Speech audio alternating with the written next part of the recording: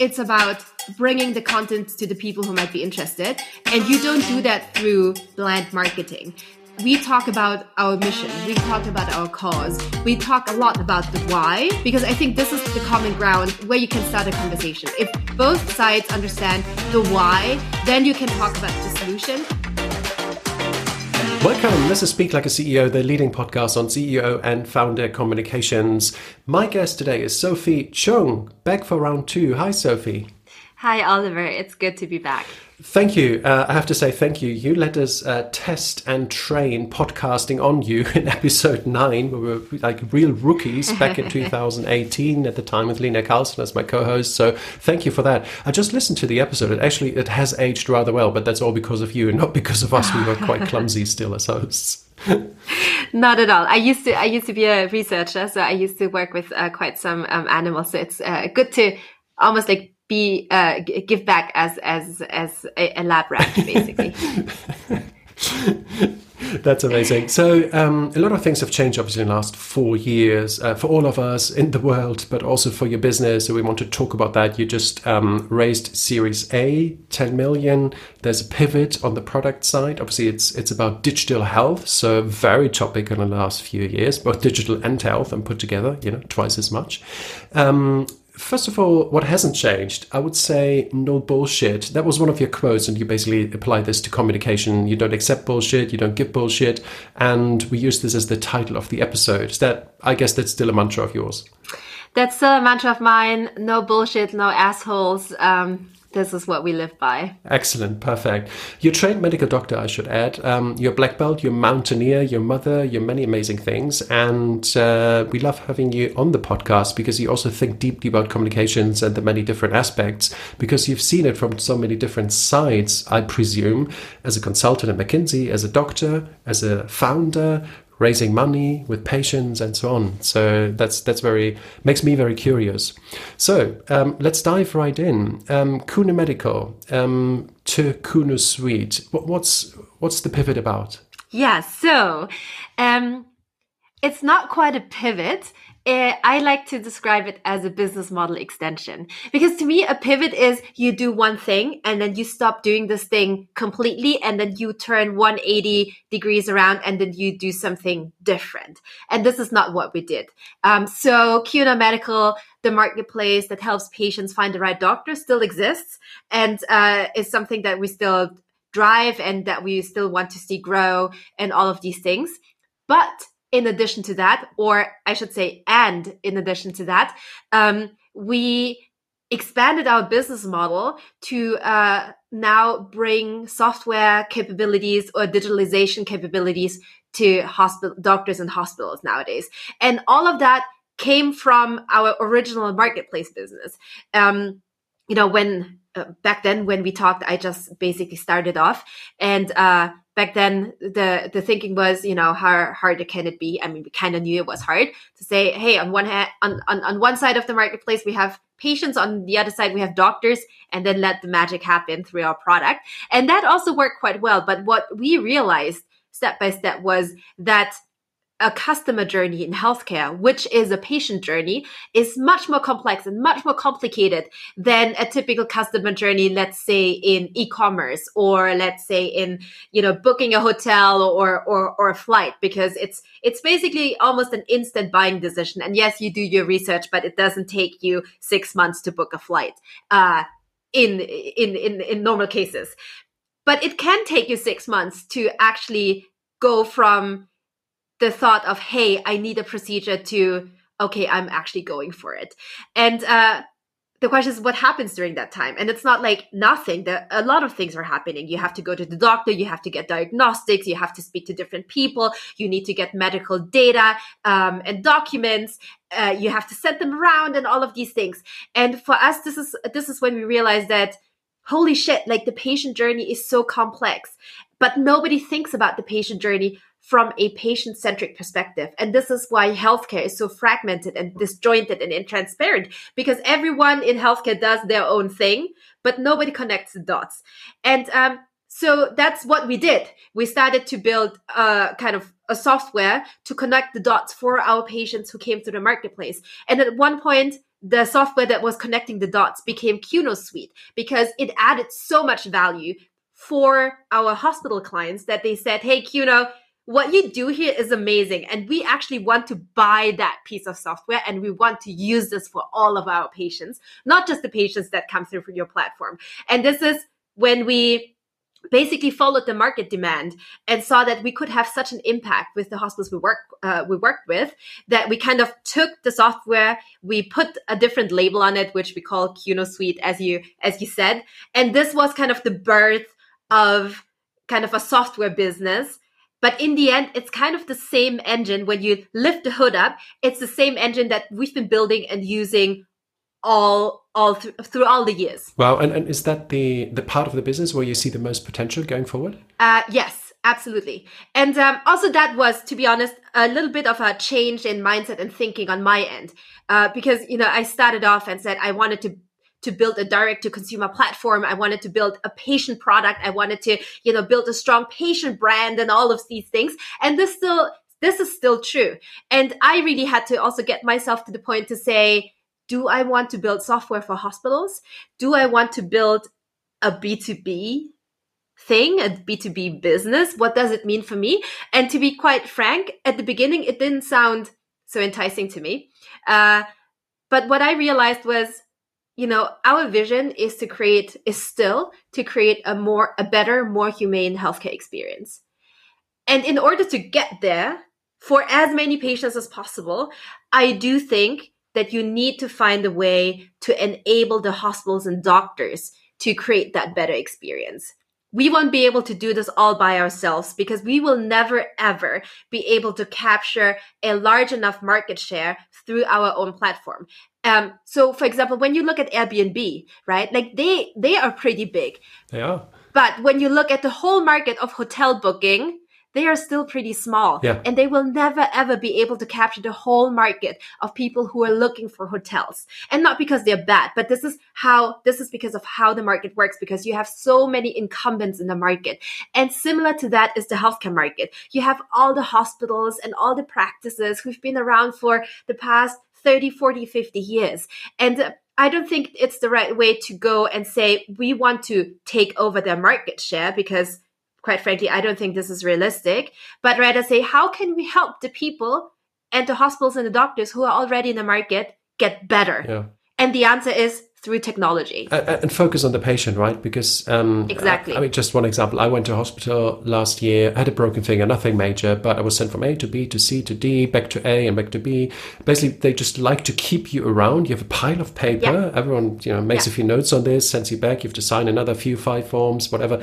So it takes forever, and you can't help thinking this can't be an efficient way of running any organization, because a lot of these medical care professionals should spend time on different things, not on administration, not on filling in forms. All of that could be done better. I had a CD-ROM. I kid you not, right? They gave me X-rays. Well, at least you had a CD-ROM and not a printout. That's already. A CD-ROM of an X-ray from my doctor, and then I had. You can't make this up. But is the challenge therefore? Is it a technological challenge, or is it a human challenge about convincing hospitals and the people who run hospitals to leave behind a system they've been used to all of their lives and embrace the new? I think it's more of a resource and skill problem. So, when we go and speak to doctors and hospitals, and oftentimes they come to us, we don't have to explain to them the problem. Believe me, they know how shitty the patient experience is. And they are as unhappy about this as we are as patients. So, there is that doesn't need any convincing. We don't have to sell our product by explaining the issue or the problem at hand. But the problem is that they don't know how to solve it. First of all, because there's such a shortage of resources. Like, doctors are not just doctors, but basically everyone who works in healthcare is so thinly stretched that, they lack the time and the resources to think about improving the patient journey, because they can barely keep up with what is happening right now. So that's one thing. And secondly, technology and digitalization is not healthcare's forte. And again, not because the people are not willing to do it, but, like when you look at healthcare education. So when I went to medical school, I don't think I had a single lesson in 6 years of medical school on digitalization, on digital health, right? This is how bad it is. So you have these massive problems, but the people are lacking resources, time, ideas on how to solve them. And this is where we come in. We say, we are here to allow you to spend more time with your patients. And we are here to allow you to manage your days more efficiently and more productively. And that's where, this is where the magic happens. So, and therefore, for us, the decision to expand our business model and basically officially launch QNO Suite in the market, we call it a patient relationship management software because that's what we do. Yeah. We help hospitals manage patient relations end to end. It wasn't a tough decision at all. It was so clear. We will go where the market is. There's so much demand. There's a huge problem to solve. I mean, what better than jumping right into this and do your part in solving that? It almost strikes me as CRM for hospitals. It seems such an obvious idea. Yeah. Doesn't it exist? No. That's shocking. I know. I mean, we have done extensive market research and you see it here and there, but nothing that can do the things in an extent as we are. And I know it's mind-blowing, right? CRM for hospitals, it completely makes sense. Like, why doesn't it exist? Well, it did also make sense. Now it does. It does. Also for your investors. You raised 10 million in Series A. So can you talk to us about that? Were the investors like, oh, thank you. This is a great idea. Here's a check. Was it that easy? Probably not. I wish. I'm still looking for the investors throwing money after me. So if anyone listening, hit me up. But maybe, a little bit of history since we talked the last time. So there was a big thing that happened, the pandemic. And our business model was quite impacted by the pandemic. So during the pandemic, this is when we did the shift. But when we went into this, we were still very much on the direct-to-consumer side. We were still in international travel and all of these things. We were still working with international hospitals all across the world. And we were quite impacted because it just shook the world of healthcare. And I mean, we were in the midst out of it, right? And during that time, I was supposed to fundraise, actually. And as probably you remember, year 2020, 2021, this were the golden years for startups. Like, this is where the most unicorns were minted and all of these things, because a lot of other startups were benefiting from the pandemic and the whole digitalization movement that was going on, except for us, it felt like. And so I couldn't go out and raise because we just didn't have the growth numbers. We were growing, don't get me wrong, we were growing, but we weren't growing as aggressively and as much as many others. And not because we couldn't, but it was because the market didn't allow us to really grow. And so it was really tough. It was really, really tough to watch other startups left and right raising their rounds. And we were kind of strapped and handcuffed because we couldn't make it work. Thankfully, we have an amazing investor base, an existing investor base who said, Sophie, we trust you. We trust the product. We know you will get out of it. We will support you. So we did a little bit of a small bridge during that time to get through the pandemic, to extend our runway. But also at the same time, we didn't just sit there and did nothing. This is when QNO Suite was born. This is when we basically invested a lot into product and technology and all of these things. And that allowed us to come out of the pandemic stronger than we went into.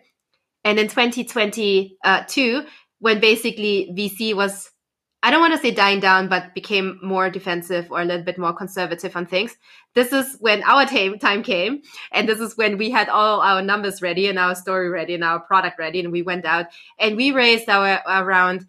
I don't want to say fundraising is easy. For me, fundraising has never been easy, but we were able to convince our existing investors to keep supporting us. And at the same time, we have two large new investors joining, both with a spike in digital health. And we raised this in a very uncomplicated way, and are super proud and super happy that it worked for us last year. Yeah, no, that is amazing. And all these challenges over the last few years, how has that impacted your leadership style and what you stand for as a leader, if at all? I'd say it didn't really, I'd like to think it didn't change my leadership style, but it made a few things much clearer that I thought I would know or do already. So one thing, like you mentioned at the beginning, no bullshit. And what does that really mean, right? And I tell each of my employees, I will never lie to you. You can ask me anything. I will never lie to you. There might be things I can't talk about, but you will always get the truth from me. But you can choose, like, the grade of truth.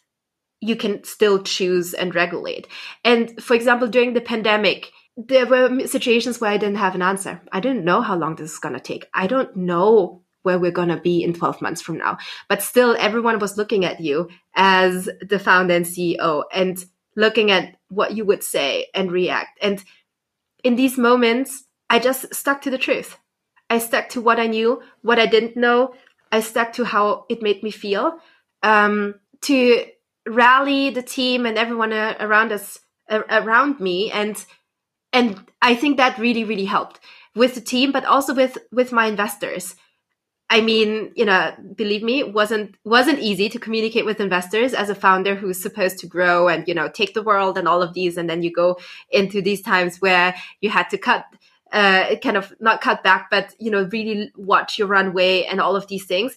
But for me, a big learning was, especially in tough times, this is when no bullshit really counts. And oftentimes you see the opposite, right? Yes. Like when tough times hit, this is when people start lying. This is when people start making up things, when people start playing down things and all of these things. But I consciously, but also intuitively chose to not do that and be absolutely truthful to everyone around me. And I think that was one of the biggest learnings for me. And not just to the people around you, right? You were quite outspoken in general, also externally. Yeah. I mean, that's also something that I dislike myself when I see people speaking publicly and you just know they're bullshitting right now. You just know this is not the complete truth. You just know they're just covering up something or making something look better than it actually is. And this is really not helpful. This is not helpful for anyone. It's like, why are you doing this? I would rather you not say something than say something like this because it's misleading, it's not helpful, and all of these things. So I think, and I'm trying to be different here. I'm trying to, whenever I say something, I want to make, not a huge difference, but I kind of want to add value. If I don't have anything to say, I would rather not do it. But if I decide to say something or take a stance, I want it to be genuine. I want it to be truthful. I want it to be value adding. I want it to be something that, kind of makes sense and not be something that you've already heard 100 times before. Yeah, I appreciate that. And as a communicator, would you say that, because the world has changed in the last few years, that that's what's required now from a leader to communicate in this way? Because we see all kinds of things, right? So it's hard to say this is the way to go. Yeah, I do think it is required. And what shocks me or wonders me is, why is it still not happening? When when you go and listen to politicians and all of these things, I think, why are they still communicating the same way? And you are a pro. I'm pretty sure you can tell that they were trained, right? But I've been in this game for long enough to also can tell that the answers that they're giving are not spontaneous, genuine answers that they're giving the journalists. It's like something that was written down by somebody before. And I feel like, why are they still doing this? Because people are not stupid. People who are listening to you are not stupid. So why don't you choose the genuine way to sit down and just go like, look, this is how it is. And you might not like the answer, but that's the truth. Yeah. Not to excuse, but maybe to explain, because I am in the midst of this and I try to steer people away from this too. But the reason is usually fear and lack of preparation. I would add that. So these two, just to explain very quick. Fear, because we live in a times of headlines and tweets taken out of context. So you say something that needs some explanation, but all people hear or see will be, by your political opponent, or by a competitor, a short half sentence taken out of context. So people want to avoid that. And that's why they end up with sound bites written by a pro, usually the speechwriter, comms professional, whoever. The other one is lack of time, because usually people, especially politics, but also business CEOs, etc., they don't have a lot of time, right? They work very long days, and they, 15 minutes before they go into the next meeting or give a talk or whatever, they look at the briefing and don't have time to do more than just quickly internalize the one-page briefing. So these are the two things. So how do you deal with that? I think it's reduce volume and focus on quality, not just quantity. So as a politician, I would rather explain something 1 or 2 times a day rather than 5 times a day, but do it really properly and focus on that, because we have means of dissemination and we can distribute information. Just make that work. And courage, right? Because I mean, exactly. The German Chancellor, for instance, is a good example. Who's who knows who he is, because all he says is scripted and not even in a great way, in my view. So there's in communication circles, like, what is he doing? Why can't he explain what he's doing? And so courage and focus on communications, put it first, and if there's too much going on, reduce the volume. Absolutely. I think that's, it's always really great to hear this from a pro like you. On the other hand, I do acknowledge, yes, of course you need to be trained and, and things like these. And yes, especially as a politician, you have to be careful in how you phrase things and stuff. So yes, this can be learned and you should learn that. On the other hand, I think if you stick to the truth, if you stick to the facts, if you stick to what's going on, you don't need preparation, because you don't have to make up things. You can just, tell as it is. Yeah. And that's kind of where I'd like to counter and say, okay, if there's lack of time, that's even more so a reason to not have to, do much storylining. And again, I do acknowledge that you have to somehow make it digestible for the outside world, for the media and all of this. But you just showed a really, really great bad example. This is how you lose the people. And then you ask yourself, like, why is society so confrontational, or why do politicians lose their voters? It's because the connection is just not there anymore. Whatever, somebody says, it doesn't create a connection. It's not non-emotional. People are not stupid. They know it's not genuine. So why bother? Exactly. That requires true leadership, whether it's in business and politics or any other arena. And true leadership means I know as you said, I tell the truth. I know what I want to say and I stand for something. I will just repeat this and I will just go in and try to persuade people as good as I can. And then I don't have to rely on someone else to tell me what to say and think. I mean, you wouldn't believe it. In a lot of, especially in so larger companies, often the communicators ask the C-levels to use teleprompters. And when you hear this and you see this, in all earnestness, no, you don't do that, because as a CEO, as a leader of an organization, you have to be able to speak freely about what you want to do with this organization. I mean, seriously, you can't read this. People will lose all trust. They can see you reading this. They know it's not your words, and they will lose trust. But I think in the last few years, the acknowledgement and the understanding that that's not the way forward has grown. And people like you and I obviously keep repeating this message. And no, be authentic, be a genuine communicator, but still a long way to go. Back to you and Kuno Medical. So what's next? What's on the horizon? How do you sort of think the next few years will develop for you? Well, I think, in terms of targets, goal setting, vision, not much will change. And this is something we've been quite consistent around, to say that, all we're about is to create a better, more humane healthcare experience. Commercially or kind of business wise, of course, we want to grow, get bigger and bigger. So commercial success was and will be an important point for us. So we're growing the team. We want to bring our software to more doctors and hospitals in Europe, but also, across the pond to the US. So that's definitely something that's on our roadmap. And then secondly, in order to drive commercial success, we need an amazing product that we can sell. So a big part of our brains are going into product development, technology. And we have a great product already that, is out there, that nobody has built it that way before, but it's far from where it can be. And this is where we're pushing ourselves day to day to get it better. And I assume that your marketing, your messaging has moved from B2C, business to patient, more to B2B, you to hospitals. So how has that impacted your marketing and communications?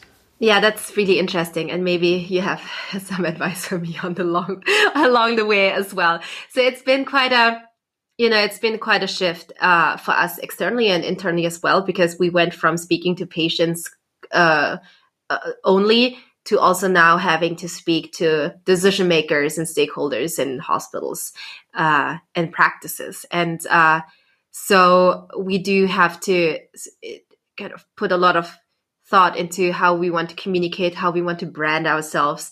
Also, little things like wording and communication channels. For example, with our patients, we used very digital channels, social media, and all of these places where our patients were.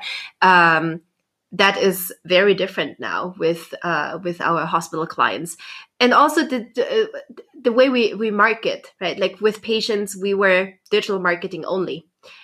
We reached them through digital channels only, and now we are starting to go to conferences again because this is where the decision makers are, and this is where our clients are, and things like these. And that's also a big shift for me and my thinking, to be honest.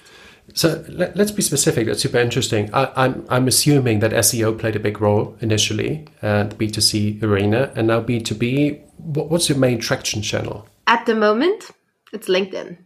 So SEO in direct to consumer is super important because this is what consumers are looking for, right? Nobody is Googling patient relationship management software because, first of all, it didn't really exist before. And secondly, it's just not fun to Google this, right? And I mean, people Google hair transplant, people Google other things that are a little bit more interesting and fun, but patient relationship management software, people don't Google. First of all, that. Secondly, again, direct to consumer is a mass market play. You want to reach as many consumers as possible. On the B2B side, we don't want to reach as many consumers as possible or as many people as possible. We want to reach the right ones. So targeting, messaging, being very specific, and making a conscious decision to say, this is who I want to reach, and this is the group I don't want to reach is very, very important, and has also changed quite a bit. Interesting. And how do you approach this on LinkedIn? Do you identify hospital decision makers and then send them cold messages, or? No, this we don't do. But and one other thing, before I answer your question, is also the way you explain your product. Mm-hmm. A direct to consumer product is super easy to explain because we all are consumers, right? So I can explain it to you, and everyone still understands what you do. Looking for X? We have X. Exactly. Do you want milk? Here's milk, right? Like your tooth is crooked, you want to get it fixed, I will explain it to you. 10 ways to get your teeth fixed. Exactly. But patient relationship management, dear Oliver, should I explain this to you? It's just not, it's just not working. So also here, and I'd say we're not there yet to be able to explain our product in simple words so you understand it, because it's also a very complex product. So what do? It's really about bringing the content to the people who might be interested. And you don't do that through bland marketing. So we talk about our mission. We talk about our cause. We talk a lot about the why, because I think this is kind of the common ground where you can start a conversation. If both sides understand the why, then you can talk about the solution. So, and that's why I said LinkedIn, because that gives me a platform where I can put my thoughts into writing, where I can, push this into my network, and I allow the people to have the time to also think about what the content is and the why is, and if it's interesting for them, get back to me. Although I know that LinkedIn might not be the most scalable place, so we are thinking about other channels, and it will always be a mix. Marketing nowadays is always multi-channel, so I mentioned offline channels already, but we're also looking at online channels, because also decision makers are online. They're just not online the way patients are. And how do you approach your message market fit? I'm sure you're looking for the right stories, the right words to persuade the decision makers as quickly as possible. So what arguments, what messages are working? Save time, save money, patient welfare. What's working? Happy patients, happy doctors. That's nice. That's our simplest way to explain it. And no, quite frankly, I'm absolutely of the opinion, and I'm absolutely convinced that what we do will create or is creating a win-win situation. When the patient journey works well, the doctor experience is also really, really well, right? And so we're trying to really build the bridge and close the gap here between patients and doctors still, and make the experience for both sides a more enjoyable one, so that in the end we can create better outcomes. And which doctor doesn't want to create better outcomes, right? So the interests are absolutely aligned, and this is where kind of our messaging comes in. We're not trying to sell over something, but really, if you explain it why you do this, and it becomes very clear very fast to everyone involved. Interesting. So you mentioned LinkedIn. You're also very active on Instagram. You have 20,000+ followers. Is that still an important channel for you? Yes, it is. So Instagram, I don't want to say it's a love-hate relationship I have, but I go back and forth on what I should do with it. I love my community. It's so fun, and it's very loyal as well. Very interested in what I have to say, but at the same time, it also takes a lot of time to create content, to put this out there. And for me, I have to admit, with Instagram, I haven't found my place there yet. And if you follow me, or if you have followed me for a while, you see I've been quite inconsistent. Sometimes I post a lot, sometimes I don't. Sometimes I post, content about my work, but then I'm not sure if it's really interesting to everyone. And then I post more kind of lifestyle-y things because I'm a big foodie and people love my food stuff. And all of these things. And I try to kind of put my personality into this, but I'd love to do more of it. At the same time, I have to admit, I haven't found my place there. And I'm still struggling with finding the right balance of content and also quality of content. I'm not sure, is it more kind of the fast, simple things that people like, or is it more the thoughtful, longer content pieces, or maybe it's a mix. I don't know, but I think Instagram itself is confused about this, right? Yeah. It's not us, it's Instagram, right? Exactly, and that doesn't make it easier. Yeah. So I still have it. I still love my followers. I still love posting there, but I haven't found kind of my place to make it, an established channel. I disagree. I think your content is excellent, and it shows Sophie the person, which is, I think, what the channel should be about, and the different sides. So I love your content. Now, talking about what matters to you and what's dear to your heart, there's also Two Hearts, an organization you're close with. So what is it about? So Two Hearts is a tech community that caters to people in Germany, to young talents in Germany with two hearts. That means young people with migration background. So typically when you grow up in Germany with a migration background, you have a German heart, but also you have a heart that comes from the origins of your family. And it's a beautiful thing, right? It's a beautiful thing to have two hearts. And unfortunately, publicly, it's not always discussed like that. Also in Germany right now, where in the discussion of dual citizenship, it's I really don't appreciate the tone that's been put out there.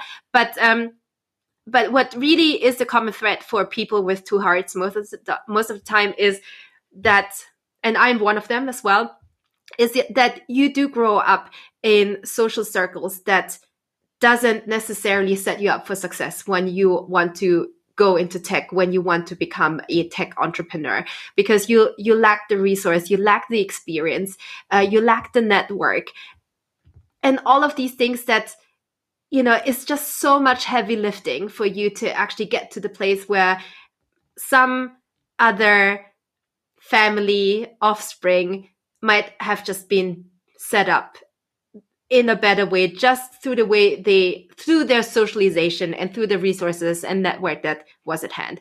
And we kind of try to bridge the gap here and say, hey, there are already a bunch of really successful people with two hearts. And we're not just exclusively to people with two hearts. We have a bunch of kind of German mentors who say, I love your cause. I want to be part of it. And we welcome them into the community as well. But Two Hearts is really about building the community, offering the network that you might have lacked growing up and starting your career. And that's kind of what we do A big part of Two Hearts is a mentoring community where we match mentees with really high caliber mentors. Because oftentimes in all our stories is meeting the right person at the right time, the right person giving you the right nudge to, fulfill your full potential. And those are the things that we try to institutionalize a little bit so we can bank on the full potential of people with two hearts in Germany. Yeah, I love that. And I think the problem with this debate, as you said, which is sometimes led in a negative way, is that some people see this as subtraction, right? So you can't be fully this if you're also that. But it's not a zero-sum game. Identity is not a zero-sum game. It adds. And, I think everyone can understand it when it comes to, okay, I'm maybe Berliner, but also German. I'm also kind of British. I'm also European. And I actually went abroad as a young man to have two hearts because I didn't grow up with two hearts. So in a way, it's something I personally seek out and enjoy because it enriches life. But yeah, it's a fantastic initiative. So I really, really appreciate it. And you're wearing the jumper, right? So I'm assuming that's a jumper. That's a Two Hearts jumper you're wearing? It happens to be a Two Hearts jumper, exactly. Obviously, you can't see this now, dear listeners, but Sophie's wearing a fantastic jumper with the Two Hearts logo on it. So if that applies to you or appeals to you, get in touch with Two Hearts. Yes, please. Another question I want to ask is Victoria Berlin. You're climbing mountains, you have a black belt, we know that, but you're also into football now? Yeah. So FC Victoria Berlin is the hottest club, the hottest women's club in town, I'd like to say. No, it's an amazing initiative, and I'm so honored and happy to be part of it. I think a little bit less than a year ago, when the women's European Championship was happening, it happens coincidentally during the same time where four amazing women basically founded FC Victoria Berlin. So the club and the brand existed before. They basically bought out the women's football club from FC Victoria and re-established this. So they kind of re-established this, and then they did a fundraising round and invited over 87 investors to join the club as investors. And I think 75% of these investors are women, which I think is a very, very strong sign. And right now the club plays in the first regional league. So that's the first league below the national leagues. And in female football, you have two national leagues, so Erste and Zweite Bundesliga, First and Second Bundesliga, and First Regional League. And the goal is for us to get to First Bundesliga within the next 5 years. I think it's a very noble goal. It's very doable, but it requires a lot of work. And with my investment there, and I'm just one tiny investor out of many, I started to realize that women's football is just another symptom of what's going on in inequality, gender inequality in the world. So many people I've heard in the past who say, I can't watch women's football. They are just not as good. And it just doesn't look right. And, you hear this all the time.